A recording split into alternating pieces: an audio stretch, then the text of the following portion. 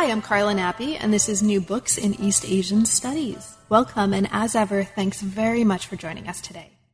I just finished talking with Shellen Wu about her new book, Empires of Coal, Fueling China's Entry into the Modern World Order, 1860 to 1920. This came out just this year in 2015 with Stanford University Press.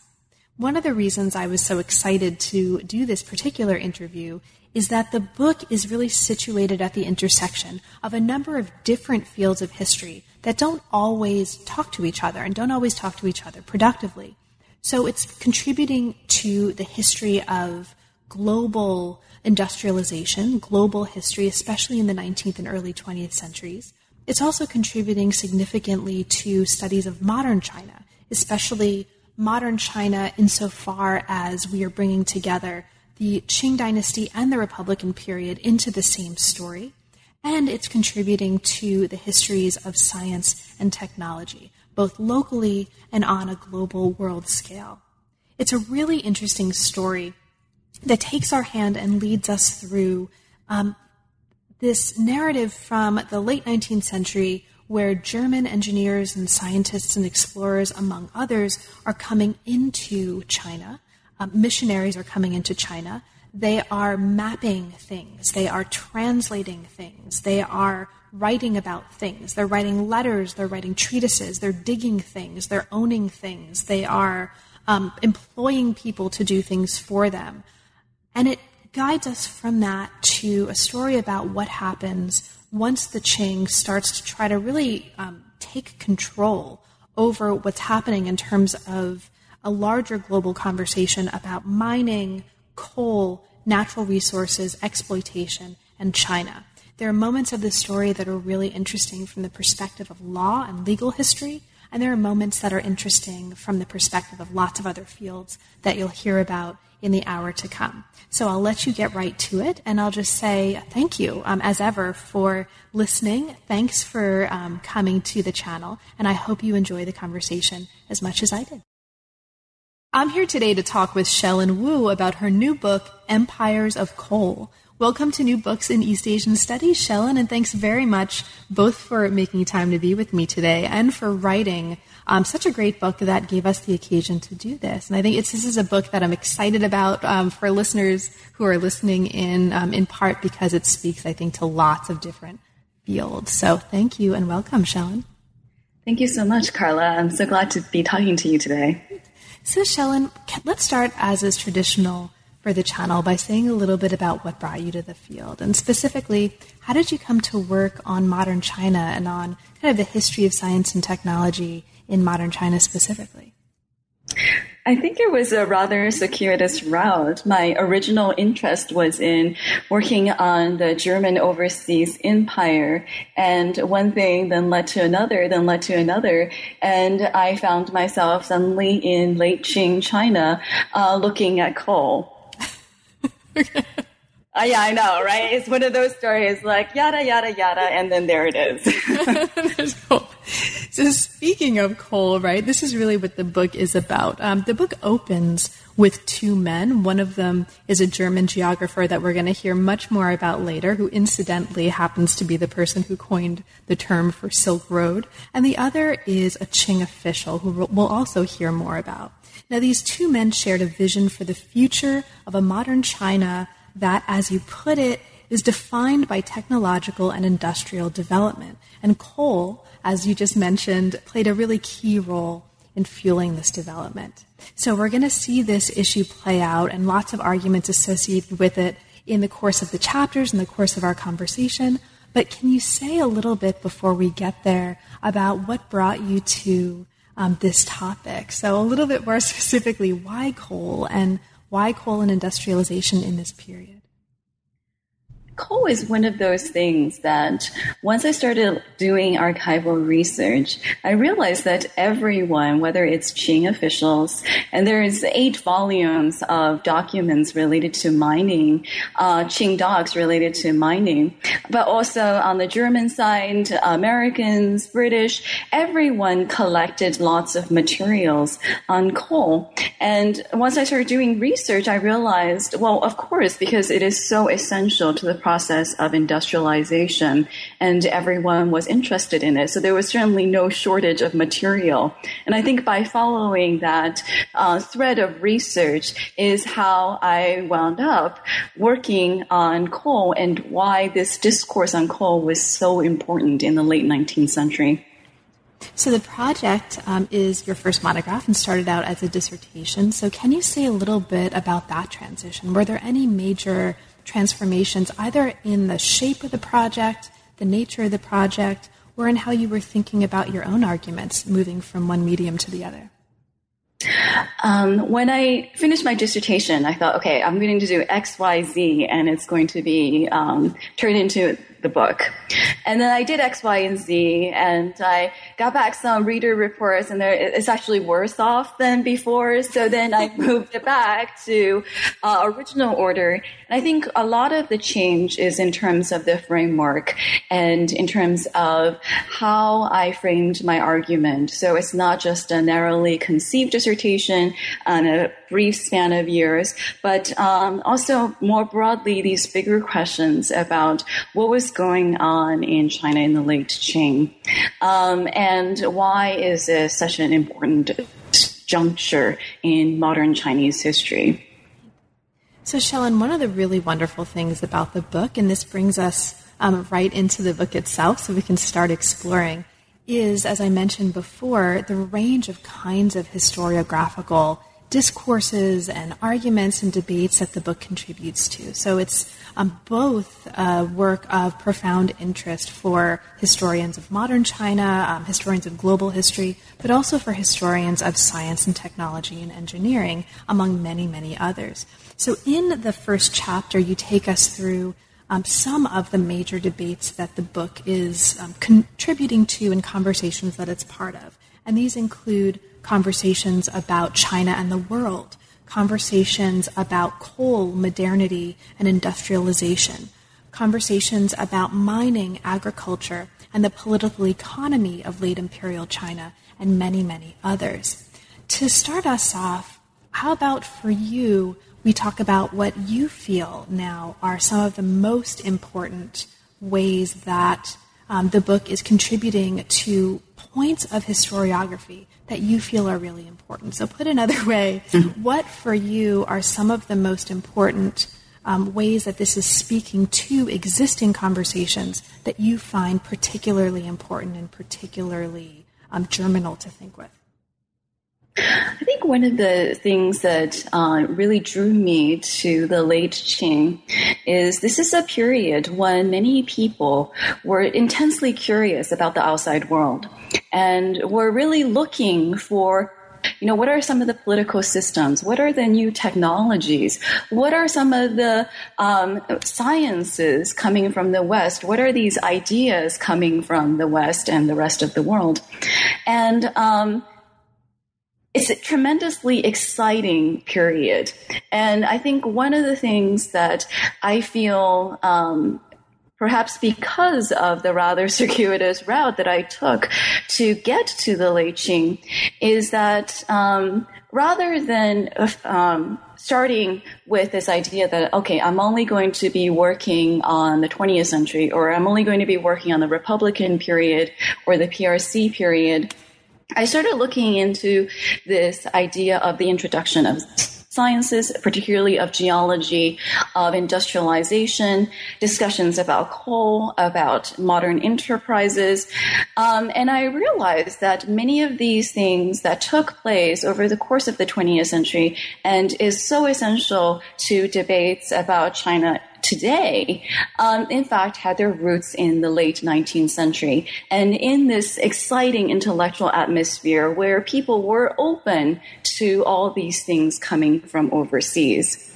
And I think that that's probably, if I had to pick any one thing that I feel would contribute to the field, is the way that I'm kind of looking at all of these different historiographies and saying, hey, it actually all comes together here in the late 19th century, and in a very interesting way that has enormous ramifications for the subsequent history of Chinese industrialization. That's right. And some of those ramifications are going to be playing out not just in the early and mid 20th centuries, but even today. And as we get toward the end of the book, we're going to talk a little bit more explicitly about that then. But let's also talk a little bit about how those foundations are laid now. So one of the things that's happening in this crucial period that you're identifying and that you just talked about, the 19th century, is a change in the discourse of minerals, right? There's this transformation that becomes really, really important that you're pointing to here in Chapter 1 from a kind of pre-modern form of geological knowledge in China, and that I say that as a shorthand for a much, much more rich and complex story, right, that listeners will find in this chapter, to a distinct discourse of minerals as natural resources. Now, since this idea of minerals as natural resources, right, is going to have ramifications that are pretty profound all the way through this story, and it starts here, can you talk a little bit about the importance of that idea? Why, for you, is that idea crucial to what's happening in the book, and why the 19th century? I think, well, one of the things about coal and about other minerals is that this is not a new thing. This did not arrive with Western geologists or geographers. In fact, the Chinese had long exploited such resources for various uses, and even as early as the Song dynasty, coal was extensively used for metallurgy as well as for heat in the northern parts of the country.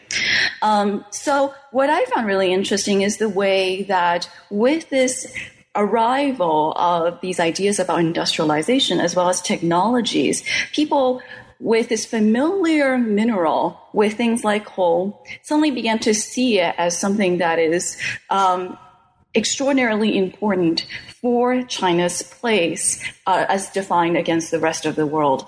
And this is something that began to circulate in the late 19th century, the idea that, okay, China, we have enormous deposits of this stuff.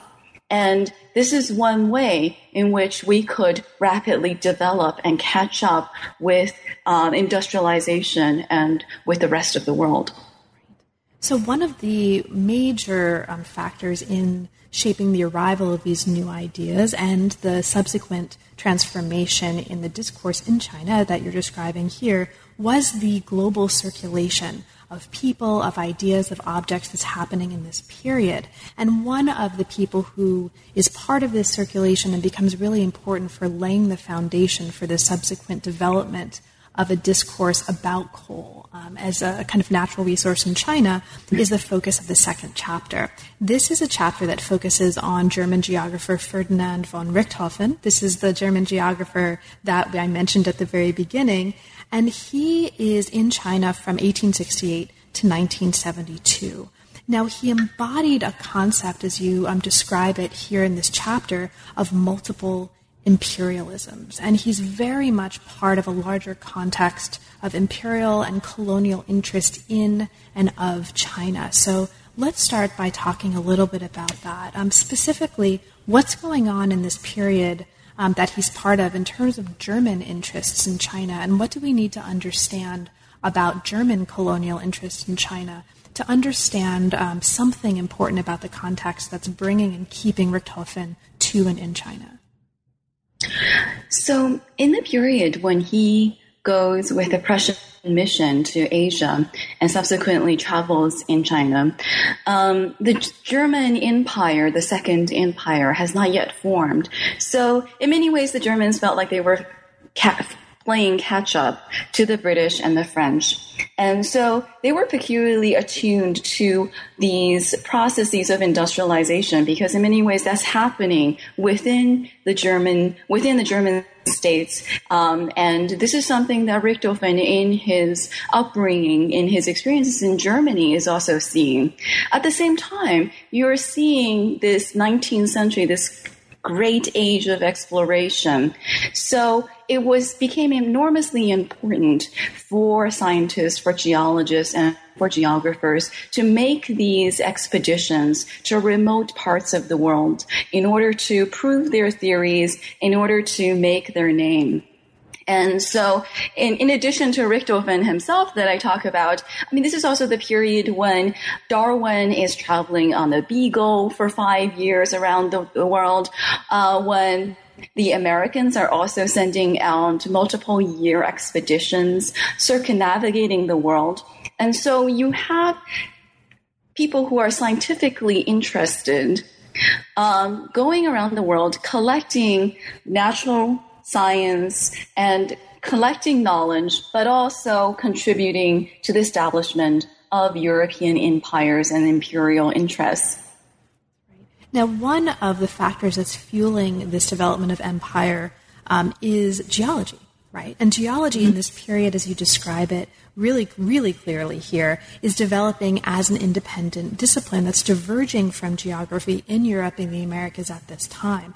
Also, during this period of expansion, geology becomes really important to the consolidation of colonial power because, as you put it here, it's aiding in the extraction of mineral deposits that are valuable to the colonizers. So this is very much an important part of what's happening that we need to understand, as you put it in this chapter, to understand what's happening in China. So Richthofen is working in this context, and he's contributing significantly to the study of Chinese geography and geology. Now, he's doing this in a series of major writings. There are different kinds of writings that are all having different kinds of significant impacts. These include a multi-volume work on China. They include letters from 1870 to 1872 to the Shanghai Chamber of Commerce, and they include maps, 2 folios of maps on China that were produced in 1885. Let's talk about these maps. These were really important not just for what happens after, but also for how we understand mapping and cartography and its implications in how China is understood. So can you talk to us a little bit about these maps? What for you is important about these maps and really any other of his writings that you feel are particularly important to shaping the story? These maps that he published in the 1880s in Europe, so there have been Jesuits also did surveys in China for the Qing court, and their work were published in maps in Europe. But Richthofen's maps were the first geological maps of China. And if you've ever seen a geological map, it's quite different from a surface map. It's not about the topography. It actually goes beneath the surface to look at where the different deposits of materials. To be fair, he wasn't entirely accurate in all of them, but this is a beginning, and this is one way in which he, starting in Europe, but also subsequently in Asia, started to circulate this information and also to circulate this image of China that had previously been, this is this exotic land. This is where silk, this is where porcelain, this is where tea comes from. With these geological maps, suddenly people were thinking of China not just as this source of luxury goods in Europe, but also as a place which contains enormous deposits of valuable minerals, and including coal, including iron, including other minerals. And so this is where I think really, really important, because it was so transformational for the image of China, both abroad and also domestically. And so I also look at the way that for a lot of people looking at Richthofen's maps, many of the Chinese students, even later, they didn't speak German, so they didn't necessarily understand what he was writing in his longer works. But with these maps, they immediately understood that this Western explorer had exposed China's treasures for the rest of the world. And this is the treasure map that's drawing so much Western encroachment and interest to come to China. And it's really interesting, just kind of incidentally as an oral footnote, that this is the same person who becomes very well known for coining the language of the Silk Road, right? The term Silk Road in German. So it's really interesting to think about him as a pivotal figure in terms of how we relate dimensionality to China, right? We've got depth and we've got surface, and he's just such a fascinating figure because of that. Yeah, he is absolutely this. I find his writing is really fascinating, and it contains all of these random stuff that is, he likes a drink of brandy that he brings or whiskey that he brings from the U.S. I think he's managed to sleep maybe 4 hours a night while he's traveling. Keeps intense field notes. He's writing into the night, and he talks about how when he's traveling in the interior of China, in these places where they've never seen a Westerner before, people crowd around and look at him while he's eating. So it's a really interesting guy. I would watch an epic Netflix TV miniseries about him. So just saying, for anyone listening who's a screenwriter. So this also, before we move on to the next chapter, this also is an important moment in the book for bringing up a theme that recurs throughout the book, and that's the theme of the underground and importance of the underground. So I won't ask you to talk too much about that now, but I want to mark for listeners that the importance of the maps in terms of their showing of depth underground and their mapping of the underground is just one way that this idea of the underground is really important to what's happening in the book. So as we turn to chapter 2, we turn to one of my favorite chapters for various reasons, and this is a chapter that looks at the importance of translation in this period, to what's going on and to the rendering and engagement with geology, geological works, mining, and the search for wealth and power. So the chapter looks at 19th century translations of geological works that are done by missionaries in China, and it focuses on 3 primary case studies that represent 3 different approaches to the translation of geology. And this is important for listeners who haven't yet had a chance to read the book to mention, because this chapter is not just taking for granted that we understand what translation is, how it is, and where it is. The chapter is contributing also to, I think, really complexifying and giving more richness and multiplicity to what we think about when we think about translation practices more generally. So there's a lot of bigger implications, even just to this chapter itself.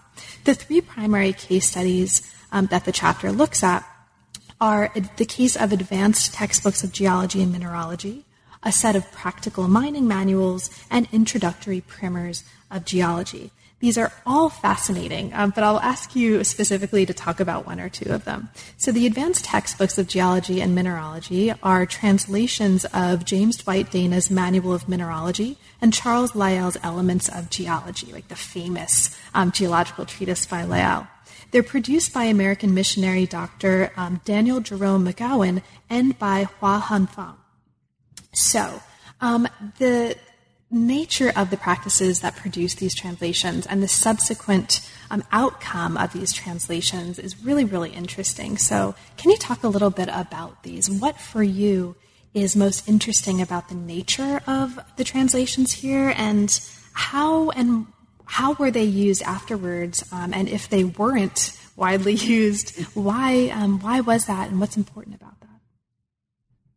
Well, the thing about these 2 translations is that I think someone actually in the 19th century who had to read them in a school described it as eating sawdust. And it's true that these are really difficult to read. And part of the reason is because of the process of translation, which in this period is really this collaboration between a missionary, in this case McGowan, who has no back. He's a medical doctor, and he also maintained a practice aside from his work as a translator, and a Chinese collaborator. And what would happen is the missionary would orally say what this particular work is about. Then the Chinese collaborator would put it down in classical Chinese. And so ideally, this is supposed to be this collaborative process, and you produce this work that gets at this important work.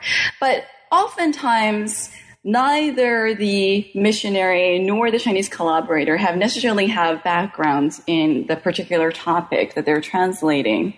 And also, for a number of these missionaries, their quality of their spoken Chinese differ very widely. McGowan's Chinese appear to have been quite poor.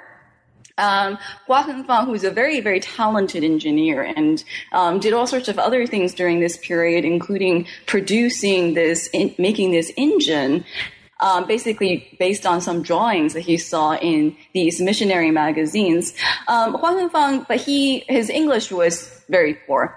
So the two of them had enormous difficulties with communication. And this comes out in the prefaces to these two works on geology that he helps to translate. And in the second one, where Hua actually falls ill during the process of translation, he's remarkably candid in the preface about how McGowan still maintained his medical practice. And so sometimes Hua would be sitting around waiting for him to come back from visiting patients all day long. And that Hua would often have no idea what McGowan was talking about and would be looking at his facial expression to try to figure out what's going on. And so, obviously this is not an ideal process of translation. But I think also this brings out this question of how we think about translation, how we define what's a good translation, what's not a good translation, and also about this process that produces something which oftentimes bears no relation to the original work. Right. And I think that this is the question that I was thinking about as I was laboring through trying to understand, what's going on in this book. And I have to say, because of the use oftentimes of transliteration, so strings of 8 characters for a simple mineral. So coal, for example, which in Chinese is Mei, it becomes in these works transliterated as anthracite. It's just multiple characters basically to say anthracite. But it would be pretty much impossible for a Chinese reader to understand what's going on without a great deal of context. But I started thinking about, why is it that both McGowan and Hua and so many of these Qing officials, why were they interested in these works? If, in fact, sometimes the results are almost incomprehensible and it's such a difficult process. And I think the bigger message is that we need to look beyond just these works, just beyond these works as a translation, as a linguistic process of going from point A to point B, but also this larger context of why, for both the American missionary as well as for these Chinese translators, why it's so important that this information about mining and about minerals be accessible. So at the end of this chapter, you mentioned something I'll just put out there for listeners, because I think you say it really, really clearly here. One of the reasons that these translations become really important to the larger story of the book is that as a result, at least in part of these translations that include others that we haven't talked at length about, but that are described at length in the chapter, geology became, in your words, further entangled with the role of science in imperialism and the wealth and power of the West. And so this theme of wealth and power is going to recur throughout the book and is really important for us to keep in mind. Now, you mentioned that Hua was an engineer, and we get a really wonderful accounting of engineers in this process in the next chapter. This is chapter 4, which pays special attention to engineers in China who were the people responsible for the expansion of, again in your words, the first modern Chinese industries, while also promoting European influence on China's future development. Now, you talk a lot about, in this chapter, German engineers who worked for Chinese industries. You talk about the ways that they gained a foothold in China in this period, their motivations for doing so, right? Why would these men have wanted to be there in the first place? This has a lot to do with railway interests in the railway and the railroad, among other things. And it brings us to one of the really important points, I think, in this chapter that I'd love if you could open up a little bit. And this is your point about the way this helps us understand power, right? And the balance of power in this context and in this period. because this idea of a balance of power, or not so balanced, relations of power is an important theme throughout the book. I think this is a good moment to open up this chapter. So what's the balance of power in this period, in this context, between the German government, these engineers, and their Chinese employers? And what, for you, is important for us to understand about that balance? What really interested me when I was going through the archives of materials on these engineers is that and here is where translation sneaks back in again to these engineers. The German government actually brought these engineers, hoping to install them in Chinese industries. And in order to keep it a secret, they were brought in as translation interns and then put through a quick language course. And then also they tried to set up meetings with important Qing officials so that these engineers could gain employment. And I think this is a very, very important point, is that when we think about these industrialization, it's a very expensive process. And then the question is, who pays for it? And I show in this chapter that the biggest part of the profit of these industries is in terms of where China bought these heavy machineries for iron foundries, for mines, and that's part of the reason why all the European powers, not just the Germans, but also the British, the Belgium, everyone was competing against one another. And the thing about these loans for railroads at the time is that part of the terms of such loans was that the loan extender, so whether it is Deutsche Bank or whether it is British banks, that they then control the post of head engineer. And that means that these head engineers then brought in other members of other nationals onto their team and also directed these orders, enormously expensive orders of heavy machinery, to their home countries, benefiting their industry in the industries in their home countries. And so this is this is the reason why these Western powers were so interested in the development, in the process of industrialization in China, because they saw enormous profits to be made. Now, in this process of industrialization in China, and also elsewhere, there's a sizable capital investment that's involved. And you talk about the importance here of state intervention and state subsidies for shaping what's going on. So can you talk a little bit about that? Yes. I think some of the works show on mining, for example, show that there is a certain point where, because of low labor costs, it's not profitable to overcapitalize. So you don't want to invest in tons of very expensive machinery when you can hire cheap labor to do the same thing. But where you see the importance of the state is that when you continue using cheap labor, it doesn't lead to further industrialization. And so it's with state intervention that allows for a longer trajectory of development rather than just in terms of, turning a quick profit. And so whether it is these colonial governments, and you see this in the German leasehold in Shandong province, or it's with these early Qing enterprises, what we see is that it was very difficult for them to turn a profit in the early years. And this is the part where a lot of state intervention and a lot of state support and also these funding is extremely helpful for the long-term development.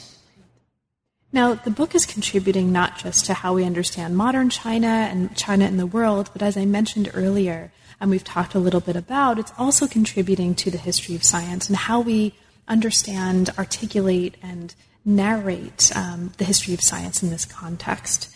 Now, there were very porous boundaries that you describe here between science and industry. in the 19th century. And the chapter is, in addition to all the things we've been talking about, it's also making a larger argument about the ways that we tend as historians of science to think of science and applied fields of technology as separate entities. So one of the contributions that this chapter in particular is making is turning our attention to the importance of applied technology, of engineers in this larger story that we're telling. So do you want to speak a little bit to that also as a kind of work that this is doing? How does that matter to you, and what do we need to understand about how that's important to your goals for the book?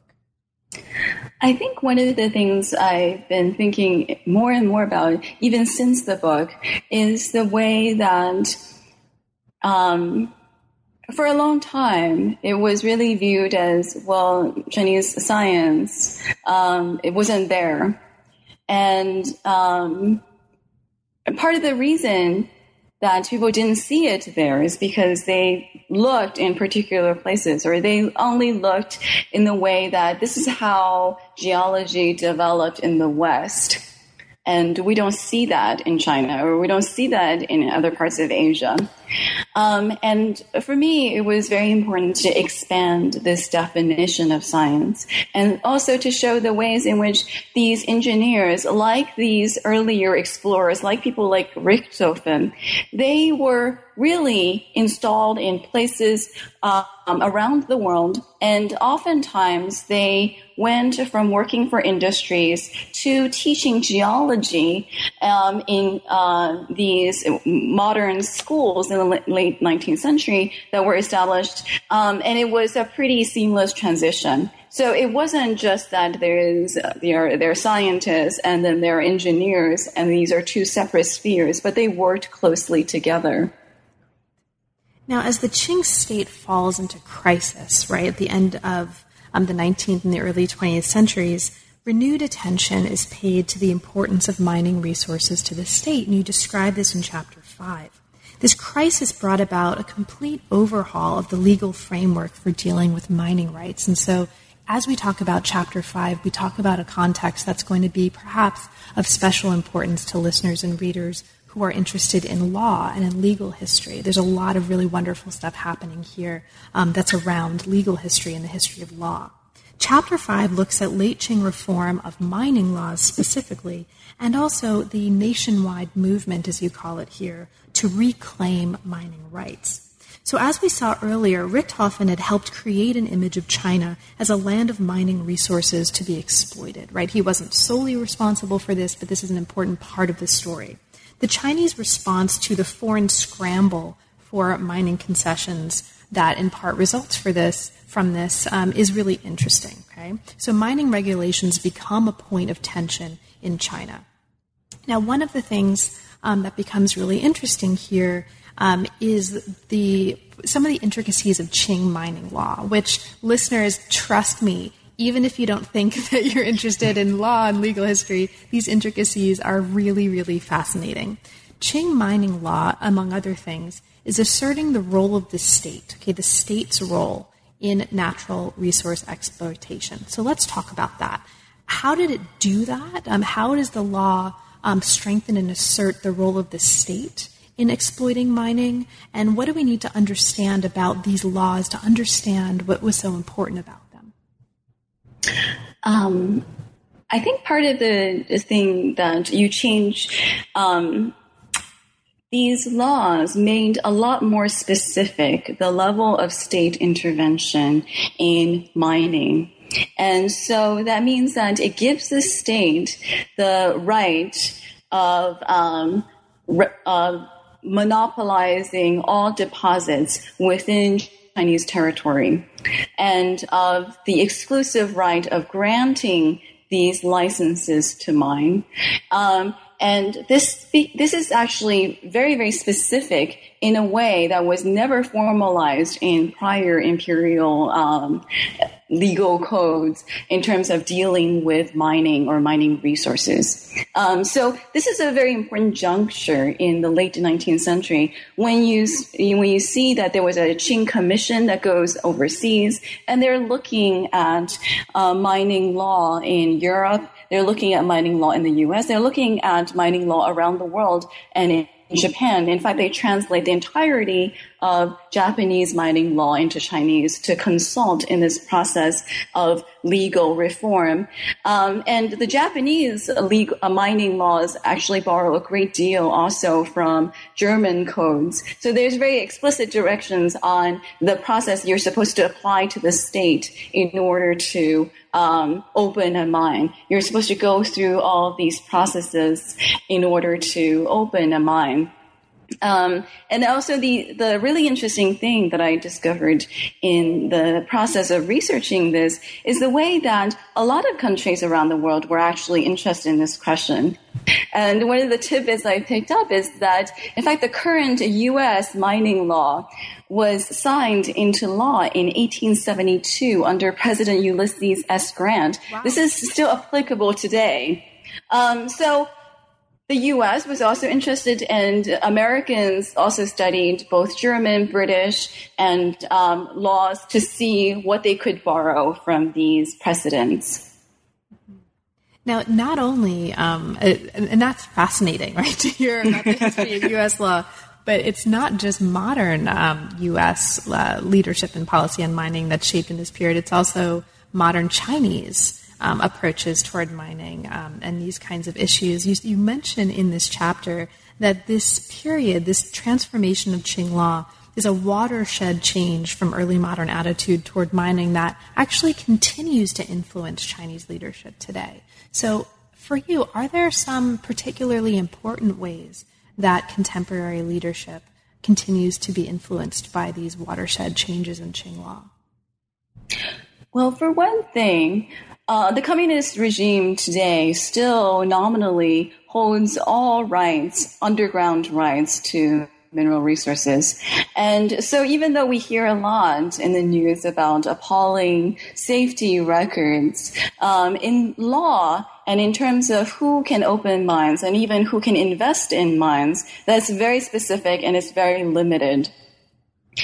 So we have then continued to see the ways that the Chinese state enforces a state power and monopoly on mineral rights. And also today you see in the way that Chinese state and companies invest in overseas and African and South American mineral deposits and natural resources, the way that they are applying the lessons learned from the 19th century from Western encroachment in China and applying it overseas in order to gain exclusive rights to these mineral deposits. So another important point that this chapter is making, and I'll just mention it without asking you to talk really substantively about it, but you emphasize here the importance of a provincial level movement to reclaim mines. So a lot of this is happening at the level of the province, and that's important in part because the book, I just wanted to kind of mark the fact that the book is really careful in its treatment of these entities and its mapping of these centers of or locations of power. And so when the book is talking about the state, it's really sensitive to what that means at which point in the story. And here it's important that a lot of this movement is happening at the level of the province, and that becomes, I think, a very important part of the story. So as we move to Chapter 6, we move into a chapter that traces Chinese views on mining from the late imperial period through the Republican era. Now, this time frame, as we'll see shortly, is important because, among other things, one of the kinds of argumentative work that this chapter does is to help us rethink a little bit some of the ways that some previous or other work on mining and geology in China has tended to kind of separate these or not necessarily pay attention to late imperial and republican as part of the same story. And so one of the things that this chapter is doing is making them part of the same story in a new way. In the late Qing, control over natural resources became, as you put it here, a symbol of sovereignty over foreign encroachment. As part of this, new metaphors start entering the discourse that become really interesting, right? And so for any listeners who are especially interested in rhetoric and narrative and metaphor as it shapes practice and thought are going to be particularly drawn, I think, to Chapter 6. Geology becomes an important metaphor in late Qing and Republican debates over the empire and the new nation-state. So one of the really interesting ways this happens is by a comparison between China and a poor man sitting on hidden treasures while thieves tried to steal them.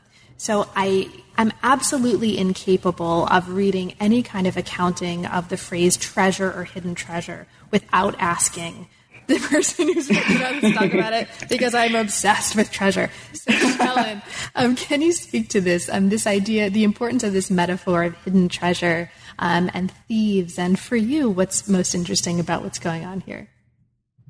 Well, one of the things I noticed as I got into this is that some of these people writing about these hidden treasures, about China's boundless underground treasures, they're very unlikely characters, including I talk about how one of the people writing about the importance of mining sciences is the late Qing reformer, revolutionary, and Confucian iconoclast Kang Youwei.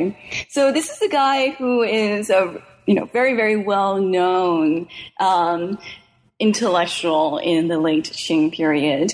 Later on in life, he travels a great deal. He was very popular with overseas Chinese, and he traveled in style. I mean, this is a man who is used to staying in great, wonderful 5-star hotels while he's overseas traveling. So not the kind of guy who you would expect to write about mining necessarily. And I think this is one of the things that I realized, how these ideas about Chinese mineral deposits began to filter outward. So we're not talking about a few officials making building industrial enterprises, or a few people who are interested in geology per se. We're talking much more broadly about this idea that percolates throughout late Qing, early 20th century writings about the idea that China has these enormous unexplored treasures, and that geology and mining is one way to access that. And that if only they could access it, then this would solve so many of the problems, so many of these, China as this poor man in the late 19th century, in the early 20th century, with all of these problems, with a collapsing state, that these underground resources is really the way to solve all of these problems. That's right. So mining becomes a metaphor for reform. Mining becomes a key to China's wealth and power. This really interesting way. Now, you talk in this chapter about the ways that Republican-era geologists are trying to construct a very nationalist history of geology. And you describe the tension here between, on the one hand, the kind of need for international recognition, and on the other hand, this nationalist agenda for advancing, as you describe here, traditional knowledge and a specifically Chinese science. Can you talk about that tension, again, between the need for international recognition and this nationalist agenda? Yeah, so one of the really interesting things about a lot of these science journals in the 20s and 30s is that they would have two different indexes. And oftentimes there would be, from the front, you would see an English index, or sometimes also English and French. And then from the back, all the content would be in Chinese. And so clearly there is a strategy to appeal to an international crowd, that this is geology as an international science. But at the same time, there would be differences in what is said in Chinese-only prefaces versus the English prefaces. And also in terms of how these communities the geologists presented themselves, when it's exclusively to an international audience versus a domestic audience. So a lot of very important work in terms of tracing geological knowledge in the ancient classics come from the 20s, 30s, from this period. At the same time, they're doing a great deal of work on the geological survey of China and focusing very much on the exploration of mineral resources like iron and coal. Great. Thank you, Shellen. So as we move to toward the conclusion of our conversation, we also move toward the end of the book, and specifically to the epilogue. The epilogue does a lot of different kinds of work that are all worth talking about, and we'll only have time to talk about just a couple of those, but I'll just mention for listeners, the epilogue, among other things, talks about kind of historiography and ideas about the meanings of science in modern China. It talks about the importance of continuing to undermine this old failure narrative of late Qing science, and it talks about the ways that the book contributes to really complexifying and critiquing and adding richness to this great divergence narrative that has dominated so much of the discourse and teaching that we do about China, global history, and industrialization in this period. As a part of this larger story, you talk about your own experience in 2008 traveling to Anyuan. This is relatively brief in the epilogue, but it sounds completely fascinating. So I wonder if you would be willing to talk with us about that a little bit. Specifically, why go to Anyuan in 2008? And for you, what was most important about that experience that you brought back to how you were understanding the project? Well, Anyuan is still a working coal mine, and because I actually did not have access to the coal mine, but of course, I hired a taxi. It took me into the company grounds. I'm not sure that was entirely legal, but I really wanted to see this town that figures so centrally. This is the place where many of the German engineers that I look at worked in the 1890s, 1900s. And this is also the place where later on in the 20s, the early Communist Party organized the miners. So it's a very important part of revolutionary history, of the history of the Communist Party in China. And so really fascinating place. So I wanted to get a sense of it. And I have to say, I cannot lie. I did not think it was a very attractive town. I mean, it may have been because it was raining, but there were smokestacks. It was just, it seemed a very unattractive town, and the revolutionary monument that opened during the Cultural Revolution in town at the time when I visited was not open. I think they were undergoing renovations. So I went to the grounds of the coal mines, and I looked at some of the old buildings that are now shuttered and enclosed, but you can kind of, stuck my head on the fence and looked in, and so I thought, this is in this one place, there are so many different parts of history, stretching all the way from the late Qing through the 20th century, and I wanted to just get a sense of it, and I also thought that it's very emblematic of the fact that these mining towns are not usually the most attractive places. And yet this place is so central to China's industrialization and subsequently also to the history of revolution in modern China. So the book closes with a discussion of the price of wealth and power, and specifically a discussion of the environmental consequences and the ongoing environmental consequences of this reliance on coal and mining. So the end of the book integrates this larger story into a conversation about how we move forward and what importance this story has and this historical treatment has for understanding what it might mean to move forward in this light, and then what the consequences are of this for how we might approach an attentiveness to environmental discourse and situations here. This is a very long-winded way of asking you, can you talk about this? For you, what's important about the environmental consequences of this story and the importance of this story for understanding and motivating action in light of those consequences?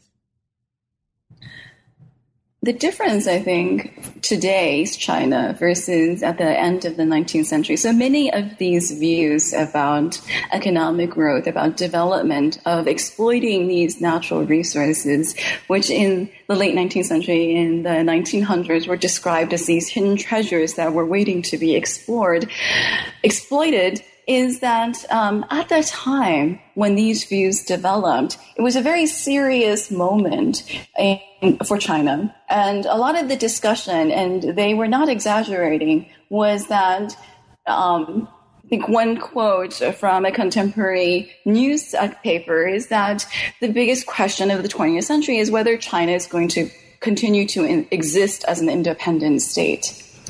And so at that time, it was enormously important for China to fully explore and also to control these mineral resources to retain its independence. We're in a very, very different situation today. And I think part of the ramifications of that is that this view that developed under these intense pressures of the early 20th century